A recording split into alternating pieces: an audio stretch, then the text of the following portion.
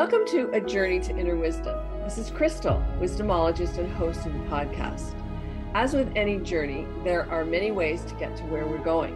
In this journey to inner wisdom, there are many tools, practices, paths, and possibilities, and guides and mentors. Some we search for, some we bump into, and some are set down plunk in front of us, whether we're looking or not. I will explore some of these tools and practices, paths and possibilities, and interview guides and mentors who may have an influence on your journey. On my own journey, I continue to discover both extraordinary wisdom and, in some ways, even more importantly, the ordinary wisdom that is in front of my nose. We all have a different journey. What may strike one of us may not resonate with someone else. Our task is to be aware and awake in order to notice the invitations that are in front of us. Today, I'm talking with Kimberley Banfield, who has had an amazing life journey. Kimberley is a soulcologist and founder of Soulcology. She's an intuition and soul purpose mentor, teacher, and speaker. She guides entrepreneurs, explorers, and everyday women to find the clarity, confidence, and courage to listen to their intuition, heal past experiences, and to find and fulfill their soul's purpose. What she loves the most is helping women to make their life a moment that matters. Welcome, Kimberley. Thank you, Crystal. I'm so happy to be here with you today. I'm excited to have you. Kimberley, your journey is an interesting and adventurous journey, and it continues to be. You're here in Canada, and because of technology, you have an international following. It's amazing. So today, we're going to talk about intuition. And intuition is something that we all have. I believe we're born with intuition, but somehow it's ignored or denied, pushed down. Sometimes we're shamed when we express our intuition. Mm-hmm. So before you tell us a bit about how your intuition resurfaced, talk to us a little bit about intuition. I think we sometimes mix it up with other I words like imagination or instinct or information. How would you describe intuition? So intuition for me it's the voice of your soul. Read the voice from that inner, deeper part of you. Some people would call it your inner compass, your inner guide, but it's that deeper part of you that just knows, that deeper part of you that just trusts. And in a way, it cosmically guides you, to use more of a woo-woo term, I suppose, into the life experiences that you need, into the people that you need to meet, into the things that you need to study, and so much more as well. It really is the way in which your soul communicates with you and guides you through life. And so because it's often suppressed, yes, for all kinds of reasons, cultural, family, whatever, how do we begin to really to reintegrate, to reappropriate our intuition? Well, initially, I feel like the first most important step is recognizing that a disconnect is present, mm-hmm. that you don't feel connected to your intuition. And then alongside that is the recognition that you used to be connected to it. And there was something that occurred that caused or created that disconnect. Now, shamanically, we would talk about how you hide that part of you because it doesn't feel safe to express it. It doesn't feel safe to share it. It doesn't feel safe to embody it. And so we hide it. And I work with a lot of women who have hidden their intuition, right? It's not that your intuition is gone or that it's not there or that you don't have it. It's simply that you have hidden it away to keep it safe and to protect it until such point in time as you are either ready to uncover it and rediscover it, and or something occurs intuitively in the world, either within you, i.e. you get sick, or in the world around you, something significant happens like a car accident or whatever, that wakes you up to your intuition again, that activates your connection to your intuition again, such that you can then listen to it. So it happens in two distinct ways. One is you realize that you're disconnected and you want to reconnect to it. The second one is that something significant happens, like illness or a car accident or whatever, that activates it for you to bring you back onto your path, or to direct you on your path if you've been, going a little bit off the road or off the rails, so to speak. And so to begin to reconnect to it is to notice, one, that you want to be back into it. And then by starting to distinguish between, first and foremost, fear and intuition, because a lot of people get them mixed up. And that's not to say that intuition won't have fear as part of it, especially if our intuition is guiding us to do something that we haven't done before, or if it's guiding us to do something that previously we have had a negative experience with. So like public speaking is a perfect example. Your intuition could be like, go and speak about this thing. You get asked a question, go and answer this question, put your hand up and go and talk about it. And when you did it previously, maybe you didn't know what to say, or you cried, or someone yelled something from the audience. And so now you've developed a fear of public speaking, but your intuition is still telling you to speak. So it's recognizing that your intuition is not your fear, although there may be some fear present. But how you can tell the difference initially is that your fear will come with a but. It will come with a justification and a reason as to why you can't, couldn't, shouldn't, won't do something.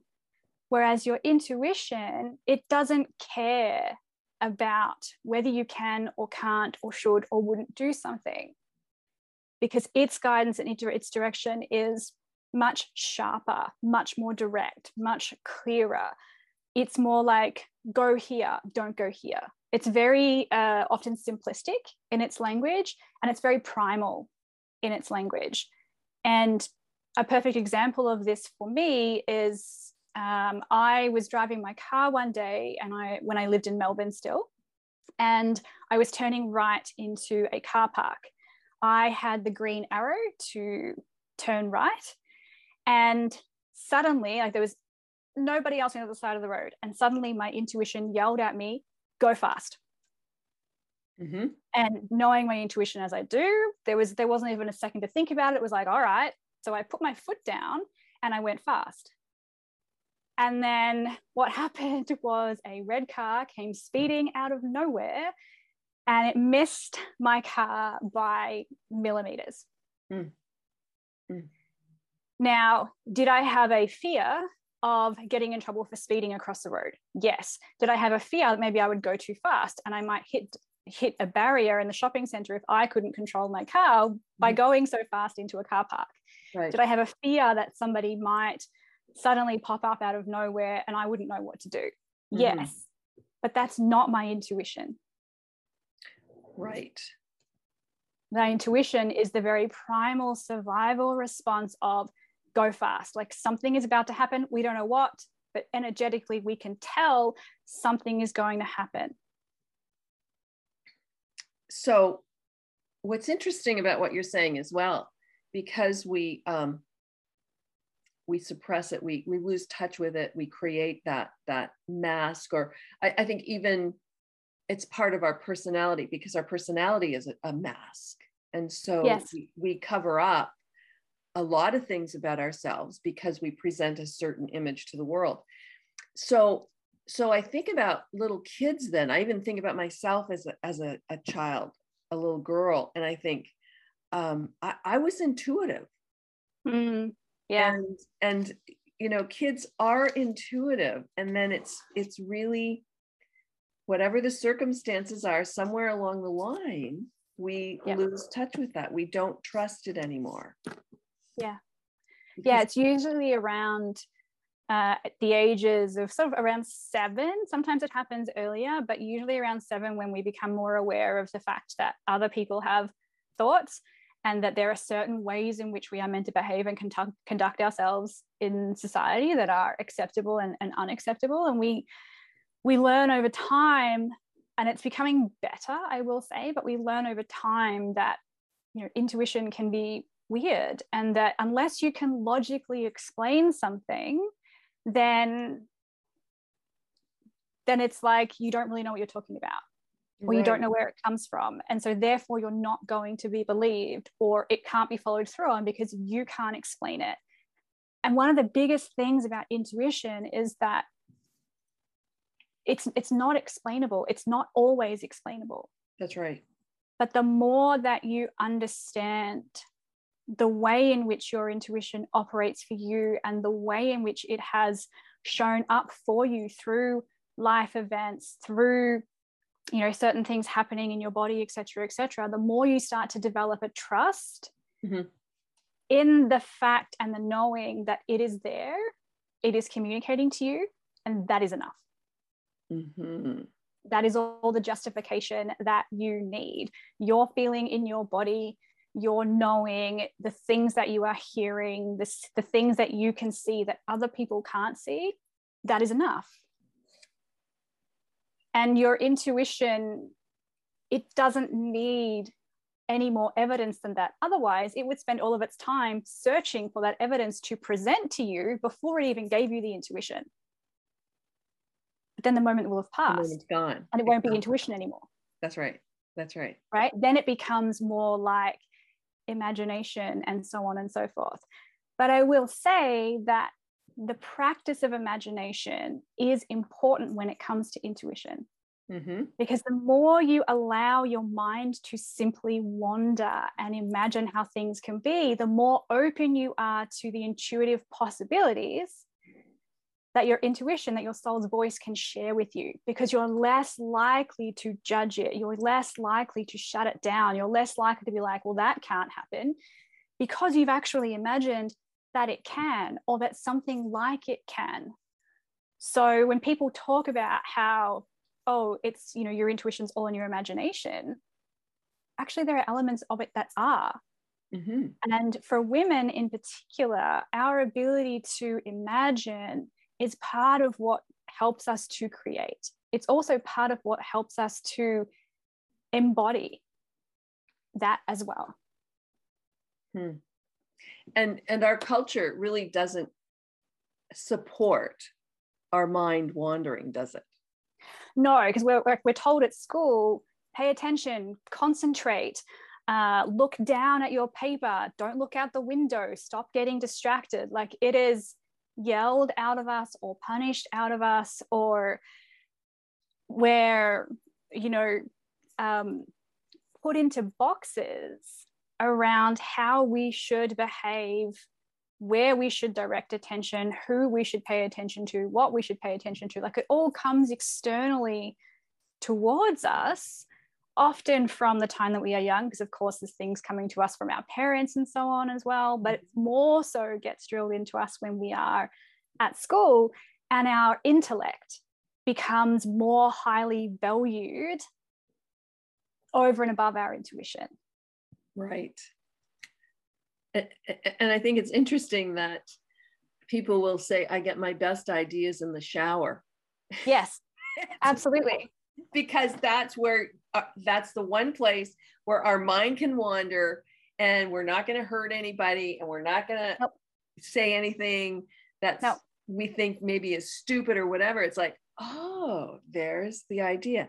And I know that for my own creative process, for me, it's so important to just pause and let my mind wander. It's just like, let it go, just let it go. And then stuff just starts to come to me.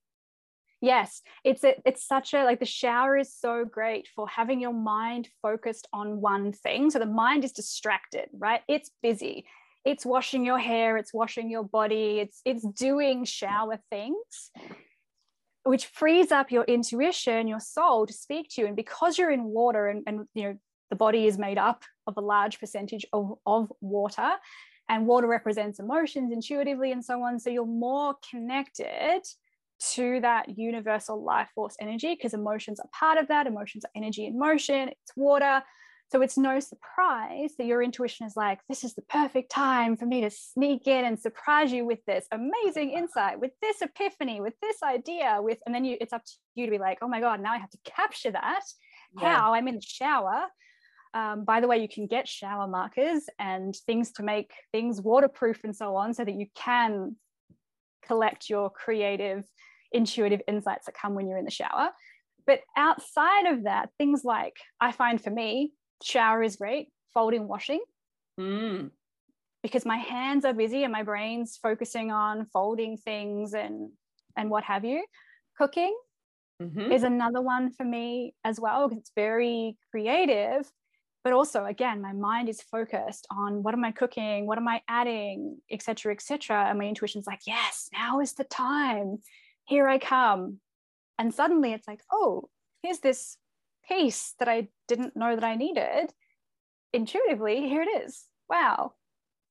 So it's often while your mind is busy being preoccupied with something else, and they can be such mundane tasks. Like, you don't need to have rituals and ceremony associated with your intuition, because it doesn't need any of that. We've been told that it needs that, and you can absolutely do that for sure. And it's not necessary. Sometimes it's as simple as doing a mundane task that preoccupies your brain to allow your intuition the space to talk to you. For me, it's gardening. If I'm out in the garden pulling weeds, just busy pulling weeds, and then all of a sudden there's an idea, there's something creative, there's something coming in. It's like, oh, pay attention to that. The other time for me often is I tend to wake up in the middle of the night. I get, 5 or 6 hours of sleep, and I wake up and I'm lying there, and all of a sudden there's this big download. It's like, oh my goodness, I got to get these ideas. It's like, I'm just so relaxed. I'm not, and I know I'm going to fall back to sleep eventually, but my mind is not on high alert, like in terms of, okay, what do I do now? What's next? What do I have to, what's on my list, et cetera, et cetera. So that's another time for me. Yes. And that makes sense too, when we look at like the times of the day and the night, the veil between the worlds, if you will, is thinner between the hours of around midnight, 1 a.m. and 4 a.m. So while the brain is asleep, and the body's doing its repair and restorative work and so on, you're again much more open to receiving information, insights, downloads, etc., around whatever it is that you're experiencing in your life right now, or perhaps it's a new idea for your business, or it could be anything really. You're more open to that because the veil between the human world and the spirit world is much, much thinner.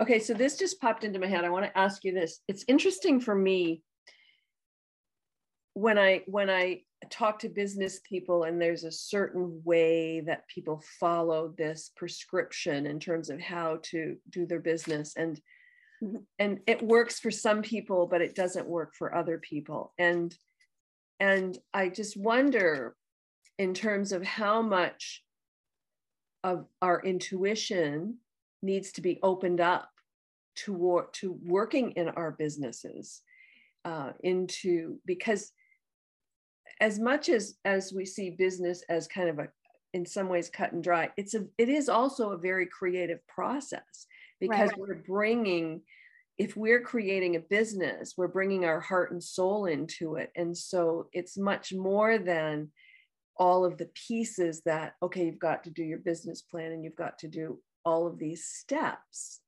Right. And so it seems to me intuition needs to come into that. What would you say about that? I would agree with you, like, soul-heartedly. And I find in the work that I do with entrepreneurs is that it's when they are frustrated that a framework or a method or a system isn't working for them, even though they've followed it to the letter, they often intuitively knew that some part of the process wasn't for them, but they followed it because they wanted to be the good student. They wanted to be, follow things perfectly. They didn't want to upset the person who was teaching them the method. So they follow all of these conditioned responses within them to do these frameworks, these methods, these processes, but then they don't work because they haven't actually followed their intuition to make tweaks and shifts that are more aligned for them. And I see this in practitioners as well when we're taught particular like bodywork methods, for example.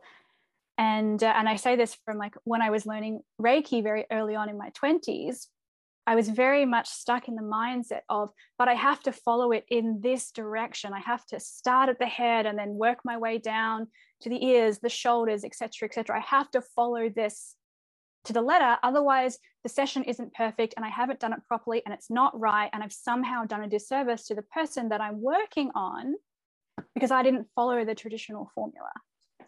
And yet my intuition kept saying, but go here next. But this is connected to this part of the body. Go there next. Go to this part of the body, which isn't even part of the formula. Right. And so part of it was dealing with my own resistance to going against my mentors, both as a practitioner and then again in business as well, going against my mentor and coming across as a bad student or like I knew better than they did, or, you know, going through all of those limiting beliefs that were planted in me when I was younger, but that I took on board as truths that weren't actually truths for me. And it can become so limiting when we are learning from people about the frameworks that worked for them, but we're not open to our intuition saying, this part's for you, but this part isn't. Mm-hmm. This part is for you, but only if you do it like this. Mm-hmm. Mm-hmm. And the more we can be open to our intuition and to receive that guidance and still, you know, test it out one way in full to make sure it doesn't work for you if you need to. Absolutely. That can be an important part of the process sometimes, because that helps you to get really clear and grounded in, oh, that's how my intuition speaks to me. Okay, I didn't actually need to do these steps because my intuition said here to go over here. So sometimes we need to have that experience to go, oh, that's my intuition. That's how I know. Okay, cool. Lesson learned. When this happens again and I get this feeling or it shows up in this way, then I know that's my intuition. Mm-hmm. And then other times it's simply going, well, you know what? Leap of faith. Leap of faith. And this message is coming through so strongly right now that actually I only need to apply these steps of this formula. And it's this trusting yourself first and foremost over and above everyone else. And it doesn't matter how much money that person has made, how long they've been in business for, the amount of people that they have served the world over, how many other people have been successful using their strategies and so on and so forth. Often when they're marketing this to you and they're doing affiliates and so on, they're not telling you the parts of the frameworks that they tweaked for themselves. Right. And they're not going to tell you that because they're in an affiliate marketing relationship with them. They want to, make this person money, but also make money themselves. So they're not going to tell you the little bits that they tweaked to follow their intuitive knowing, to bring that in it, to enhance it and amplify it for them. They're just going to tell you that they follow these strategies. So it really is, it's really important then that we are in touch with our own intuition so that we know, okay, what works for me, and not just take on, because I know that there was a time in my life where I would just kind of take something on. It was like, oh my goodness, so many people were successful. That could be me. And then it wouldn't work. And I mean, finally I got to a point in my life where it was like, okay, that's not how I operate. Doesn't work for me. There are other ways for me to be creative and to work my business. And that is such a freeing place to be, because then I know what I need, and I know what I can take. Yes, you know what you can take, you know what you can leave behind. Your energy isn't caught up in things that are not necessary for you right now. Mm-hmm.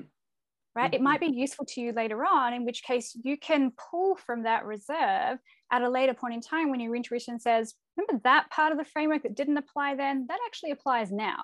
Mm-hmm. Go back and get that, or get that and use that as the basis or the foundation for this thing. Mm-hmm. So it is really important to be connected to and grounded in your intuition, because honestly, it's wanting to and trying to make it easier for you. But the hardest part is shaking off the conditioning associated with what that means, that you are in relation to other people or in the eyes of other people, in order for you to be able to do that. So it means letting go of the, but what if this person thinks this? But what if I come across like that? But what if they don't like it? But what if they're upset with me? What if they kick me out? What if this? What if that? Like, that's all of the fear talking. That's not your intuition. Your intuition is going to stay with its same message, and it might deliver it in certain different ways, but the underlying message is the same, because sometimes you need to hear things, the same thing in different ways before you get it. And you're like, okay, fine, you win intuition. I'll do this thing. I'll do it this way. But that's not, it doesn't come with the worries and the fears about the judgments and the criticisms and so on. Well, the other thing I think that being in touch with intuition, with my intuition, has done for me, I tend to be a next shiny object person. It's like, oh, here's something else for me. Oh my goodness, this looks like a great course. Oh, let me try this. Oh, and what I find as I'm becoming more in touch with my intuition, I'm able to just pause and say, okay, wait a minute. Is this really what I'm being called to do, or is it really in alignment with what I want? And so I've been able to say no to shiny objects, which is pretty amazing for me. I'm an Enneagram 7, and it's like, give me more. So give me more of the things that are intuitively aligned for me. That's right, exactly. Not just every single thing. So I'm much more discerning in terms of, and trusting that I know it's like, okay, that's for me, or I don't think so. Whereas before I would just kind of get pulled into, my energy would be pulled into a lot of things that afterwards I thought, what was I thinking? Yeah. And that often comes from the fear of missing out, right? Like, if I don't say yes to this thing, then nothing else is going to be offered to me, or I'm not going to find anything that could be this good, et cetera, et cetera. Except that when you say no, because your intuition is like, nah, not this thing, what you are doing is sending a clear message to the universe that you don't say yes to things that aren't intuitively aligned with you. So therefore, it has to bring you things that are, because you're not sending mixed messages, you're not letting your boundaries be crossed, etc., etc. Instead, you're saying, well, that's a no, and I trust that a yes is on its way. Exactly. I trust that in saying no, when the answer is no, I am creating space, opening space, inviting in the yeses, and with every no, I am one step closer to a yes. And the yes could come the very next day. But if you're saying yes to no's, then you're not leaving space for that. And the universe gets super confused, because it's like, but we thought that was a no, but you said yes, and you just filled up the space because you filled up the space. I call it filling the hole instead of fulfilling the whole. So you're filling the hole in terms of HOLE. Yeah. Because you're like, oh, well, fear of missing out, and I need a business coach, or I need a this, or I need a that. So I'll just say yes, even though it's a no, or you feel pressured into saying yes. So you say yes instead of no, instead of fulfilling the whole, which is WHOLE. So saying yes to something that is a fully aligned, or at least as aligned as you understand within you. Even if you don't know why it's aligned, you just have this like deep intuitive, yes, this could be crazy. I would never ordinarily go for a program like this, or a mentor like that, or, date a person like that, or take a job like that. But it just, it's a yes. Yeah. Yeah. And you created the space for that. You held out for that yes, because you said no.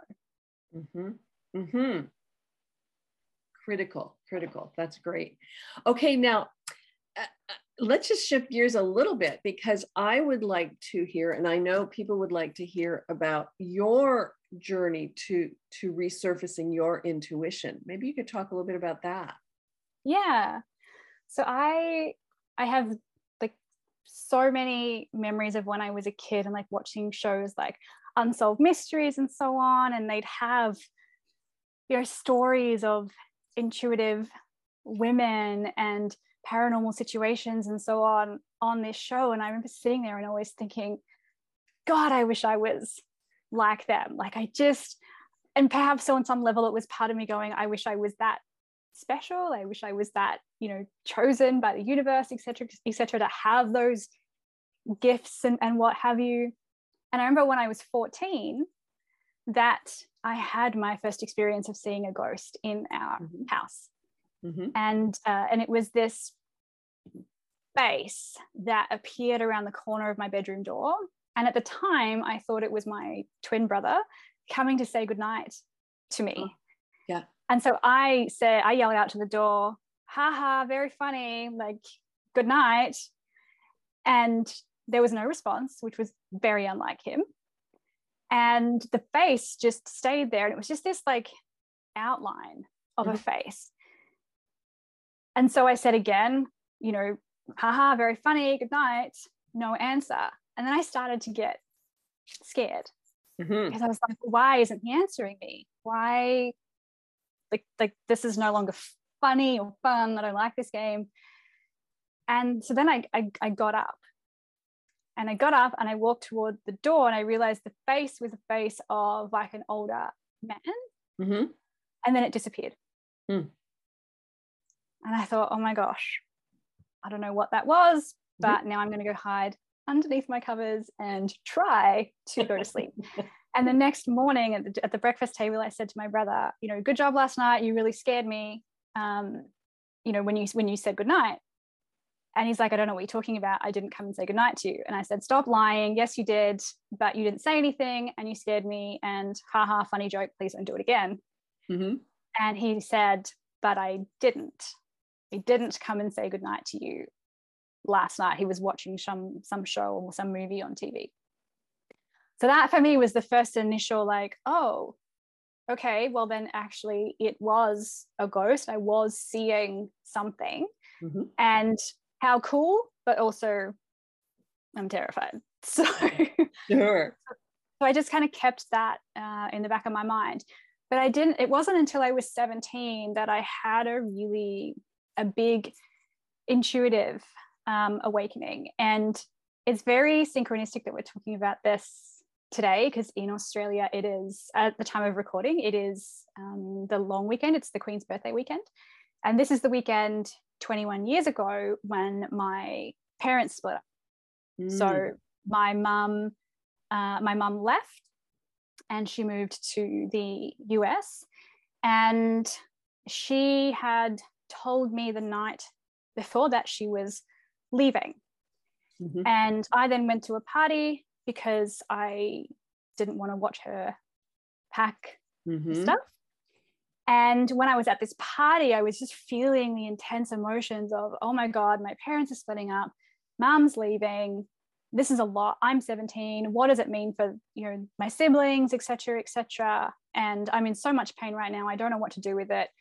And, you know, teenage party, so there was alcohol, there was cannabis, and it was like my friends could tell something was wrong, and they were like, what's going on? And I said, I can't tell you. And they said, but you look so upset. Like, you have to tell us. We want to help you. And I said, I literally cannot tell you. You have to wait until Monday for me to be able to tell you what's going on. And they said, all right, well, here, drink this and smoke that, and it will make you feel better. Oh, geez. And at 17, I thought, you know what? You're probably right. Like, it probably would make me feel better, at least in terms of, you know, helping me to not feel whatever, you know, the intensity of what I'm feeling right now. And as I went to take a drink and, you know, have a toke of the joint, so to speak, it was like time stopped. And like we were out the back, we had a fire going, we were all sitting around in a circle, like it was loud and boisterous. And it was like everything stopped, everything around me went completely silent. And I heard this loud, booming voice tell me not to do it. And it said, don't do that. And I remember I was so confused. I was like, who is talking to me? What is this? Where is it coming from? And it said, don't do that. And I actually received more information around why, because like I had this conversation with this voice, as in like why should I not do this? Because everything that I know is about to be turned upside down. It's all going to go to shit. Why should I not do this? And it said, because you don't want to miss out on your siblings growing up. They're going to need you. And if you continue down this path, then it's going to last for 12 years. Wow. And you will miss everything, and you will continue to use substances like this to like numb your emotions or to make it better or to help you to get through things. And you are not here for that. You are here for something different than that. You are here for something greater than that. And you don't need to experience this to do that. Wow. Don't do it. And then it was like the world phased back in again. And I could hear people talking, and I looked around and I was like thinking to myself, did anybody else hear that? But everyone else was talking as normal. Right. So I looked at the drink I had in one hand and the smoke I had in the other, or the joint rather, and I went, all right. And maybe this is where like your conditioning can come in really handy with this kind of stuff, because I went, well, you know what? I am a good girl. Like, it's not like me to get like a good girl in the sense of, you know, my parents didn't want me drinking, so I didn't drink. And I was aware of the consequences of drinking at a young age, so I didn't drink. Or if I had a drink, you know, when I was of age, it was minimal. So I was like, okay, well, all right, I'll be good and I'll follow this voice, partly because I don't know where it came from. I'm a little bit scared of it, but also the idea of 12 years starting in this moment of this becoming how I deal with things in my life. I thought, no. And then I thought about my siblings and what I would miss out on and like with them and so on. And it just became like, yeah, like there's no other option for me. I have to follow this voice. And so I handed the joint off to somebody else, and I put the alcohol behind me, and then like every now and again I pretend to drink it, but then I would put my arm behind my back and just like tip it out a little bit behind me, so it looked like I was consuming it. But I didn't. And it wasn't like I never told anybody about that experience that night for years. It wasn't until I was like 24, 25 that I admitted out loud, because I was like, am I crazy? Like here I am hearing voices telling me not to do things, and that it's going to take 12 years. Like being 17, I would have been 29, 30 coming out of that cycle when it didn't need to be that way. And my intuition knew that. And I followed it. So like that intuitive awakening for me was huge. And then it kept going in the sense of, once mum had left, I had always listened to her first and foremost, and my dad. I'd always listened to them first and foremost, right? Again, like being the good girl, I was a people pleaser, I was all of those things. And anything they said went, even if it went against my own intuition, I would like, it's fine, it's okay, I'll just swallow it down and I'll just go and do this thing because it will make people happy. But suddenly, when she wasn't in the picture anymore, and you know, dad was working to keep all of us together and so on, suddenly I had no other option but to rely on my intuition, both in terms of taking care of my siblings and being able to intuitively anticipate their needs and the support that they required and so on to navigate this time, but also for myself in terms of recognizing what it was that I needed and what the next steps were for me in this space, both as a sister and a student and a daughter and, you know, a young woman trying to make sense of who she is in the world and what she's here to do, because I was finishing year 12 and choosing courses for university. Oh, wow. So I came to understand over time that not only was that night key in terms of that intuitive awakening, but also the absence of my mom was such a huge part of my intuitive awakening too, because I was no longer abdicating my intuition in favor of other people knowing better than I do or knowing better for me than I did. Right. Your life could look totally different. So now, different. had your mom stayed. Yeah. Yes. Yeah. Both equally. Like, had she stayed, then it likely would have unfolded still, but in a different way. A very different way. Yes. Very different way. Yeah. And had I not listened to that intuition saying, don't drink, don't take drugs, then again, it would have unfolded very, very differently. And it's hard.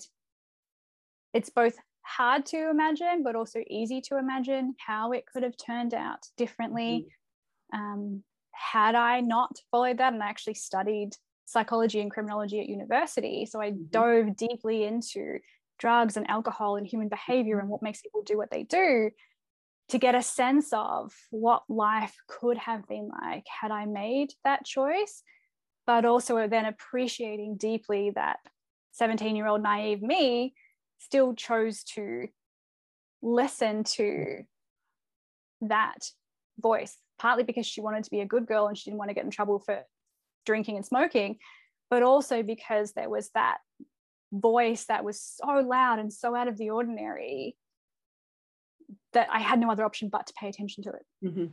Yep. Wow, great story. So I know there are many other instances. I want to just shift again a little bit and maybe have you talk about some of your mentors or guides who were instrumental in helping you to develop your intuition. Yes. The first one that comes to mind is my Reiki master, who I met in my early 20s. I had just come out of a very, very terrible relationship. I think I was 21 at the time. And that was a time where my intuition said no. 6 weeks in, I ignored it and went ahead with the relationship because I wanted a boyfriend and I wanted to fit in. And so I ignored my intuition, and it was an awful relationship that had so much in it that I had a lot to heal and resolve. In the time that it ended, we were together for 10 months. There was a period of stalking after that and court cases and so on. And so I was in a place where I just needed to heal. And a friend of mine introduced me to my Reiki master for the Reiki, first and foremost, in terms of, you know, helping my emotional and energetic bodies to recover from the experiences that I had had, and to also like come back into me, because I was not in a good space after that relationship ended and all the stuff that happened around it.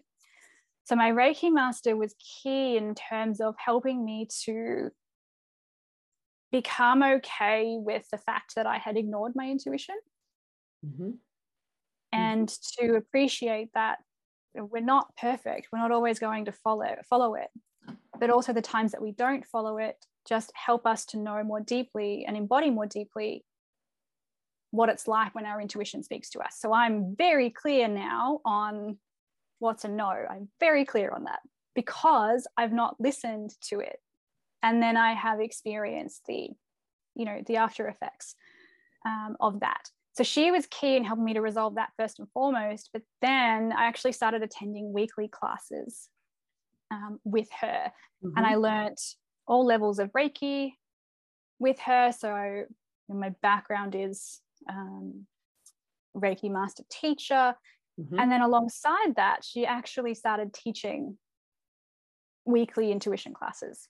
And so myself and a group of women, we would go to her house every week, and we would spend a couple of hours immersed in our intuition, both in terms of for ourselves, but also in terms of with the women around us, and practicing with each other to get to know our intuition, to practice tools and techniques and so on, but to also deepen the connection and the strength of our connection to our intuition, and the trust and the confidence that we had in our intuition. And we would do all kinds of things, from meditations to drawings to writings to card readings, to on the spot readings where you just stand in front of someone and you just talk, to hands-on work, to all kinds of different things. And really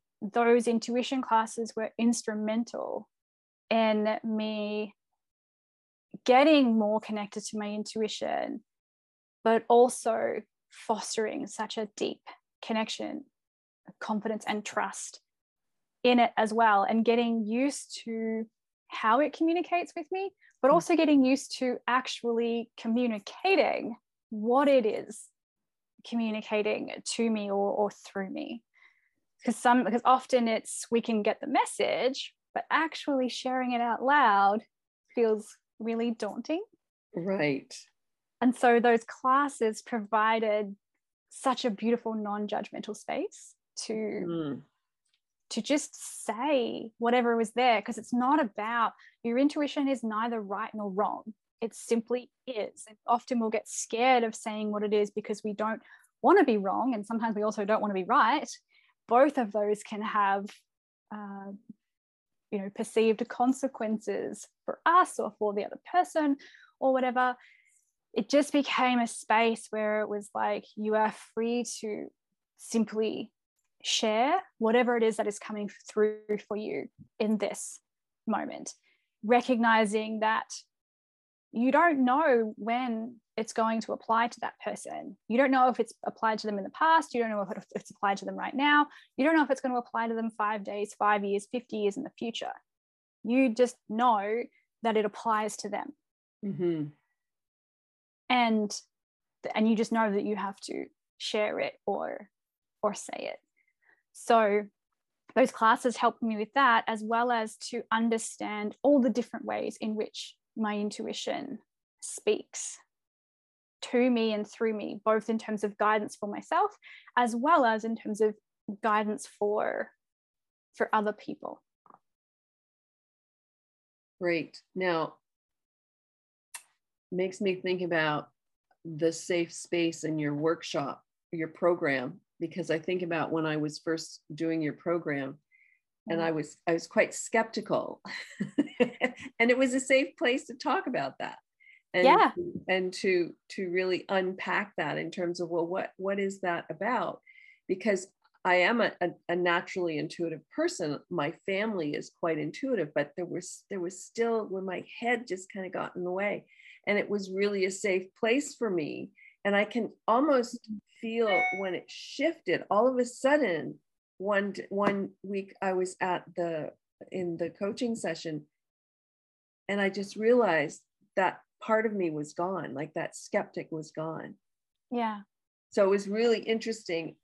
Number one, it was a safe place, also a place to practice and to really gather and share the information. So that was really important, and has been important, and will continue to be important for me in terms of developing my intuition.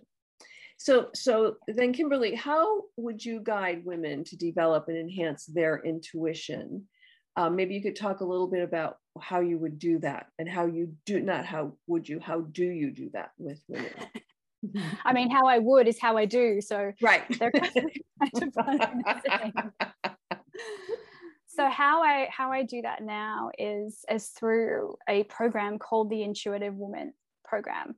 And it's a program that women can take self-paced in their own time, or they can take the version when I coach it, and we do it together as a group to really provide that space for you to connect with other like-minded women, as well as for you to have other like-minded people to like bounce your intuition off and to receive your intuition, knowing that you're helping them to receive theirs and develop theirs as well. And we focus on 3 areas in that program. We focus on the logical intuition, the practical intuition, and the supernatural intuition. And the reason why we start with the logical and the practical is because intuition shows up in ways that actually do make sense to us. When we start with the logical and practical, I call them languages, but ways in which your intuition communicates with you, it starts to allow the brain to go, oh, intuition is not this scary out there woo-woo thing. It's actually been within us, operating, talking, communicating all the time.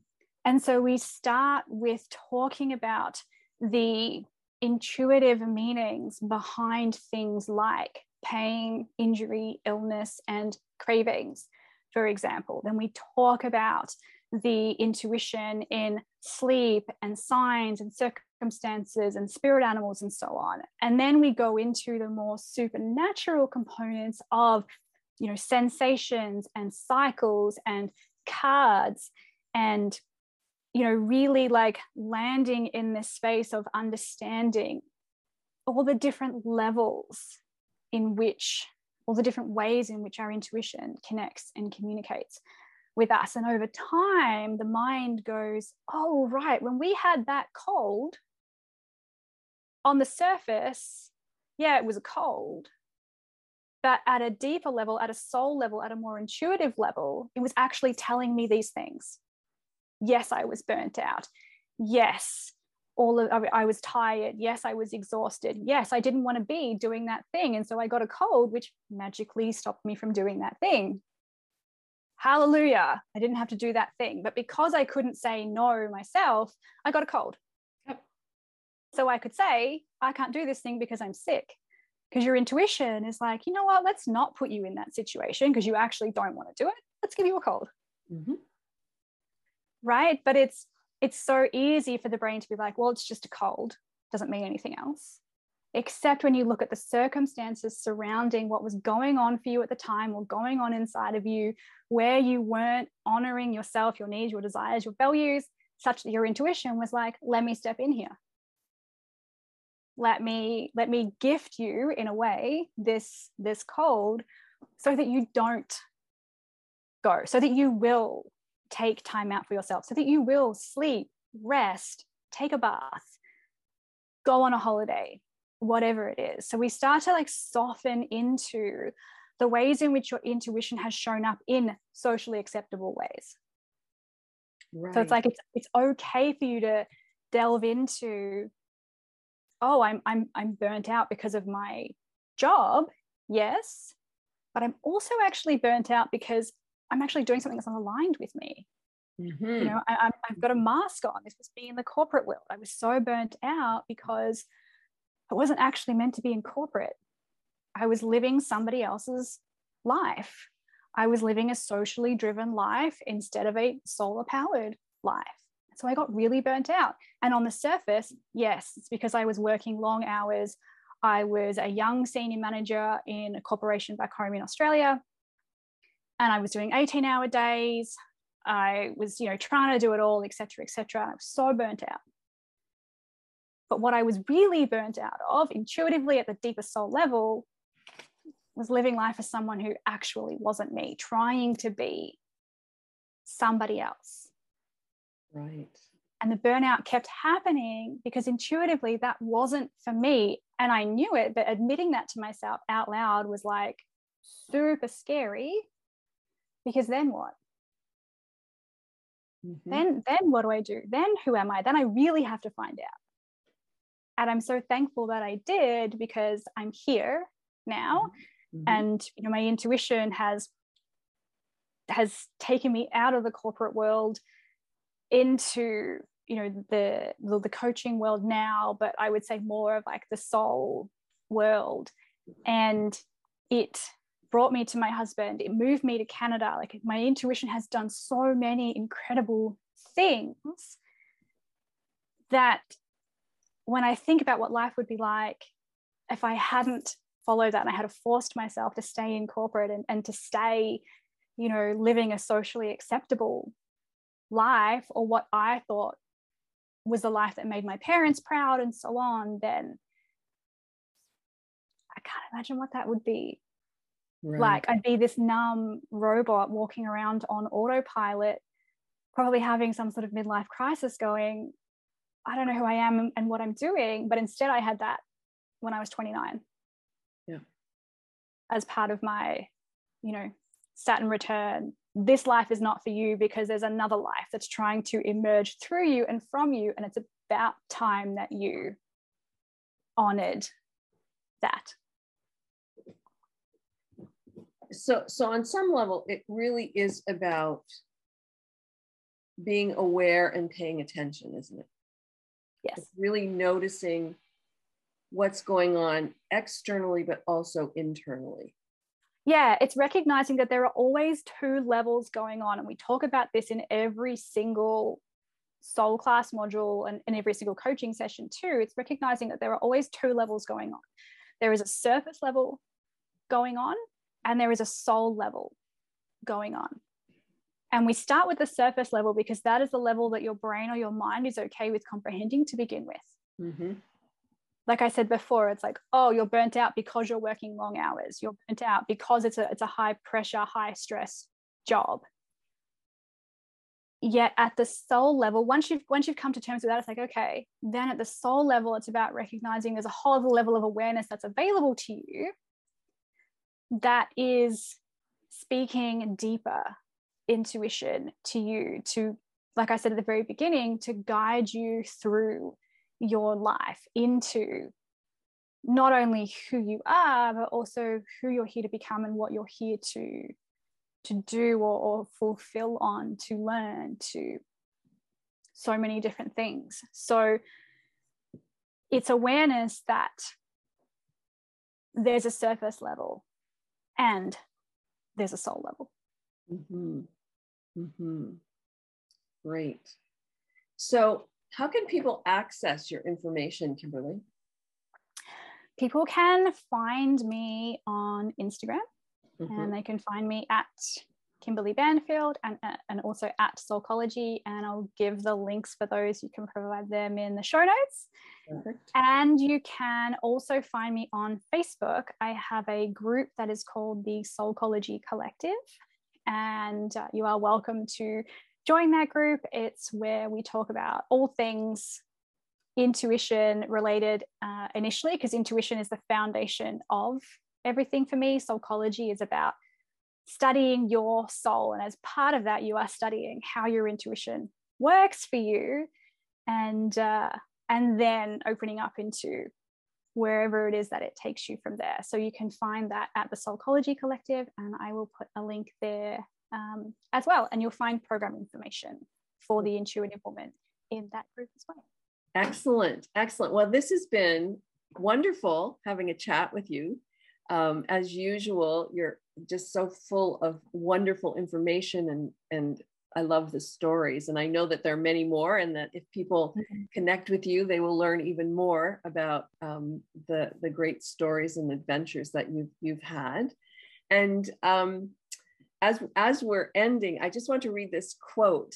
You used it in our program, and I really like it.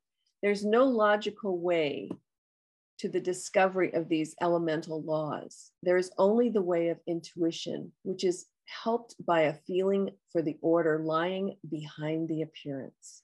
Albert Einstein. I love that quote. I love that too. Yeah, because we often think about science and inventions and all of that as so much just in our head, but in fact, it really comes from our intuition. It really does. And to me, that speaks to this idea that even when we think we're not following our intuition, and our mind or society, even like when I still went ahead with that relationship and I ignored my intuition, at a deeper level, I was still following it. Mm-hmm. Mm-hmm. because it led me to where I am now. And I truly feel like that is where I'm meant to be. So yes, I didn't follow it, but also I did. That's right. It's that deeper level, Yeah. level.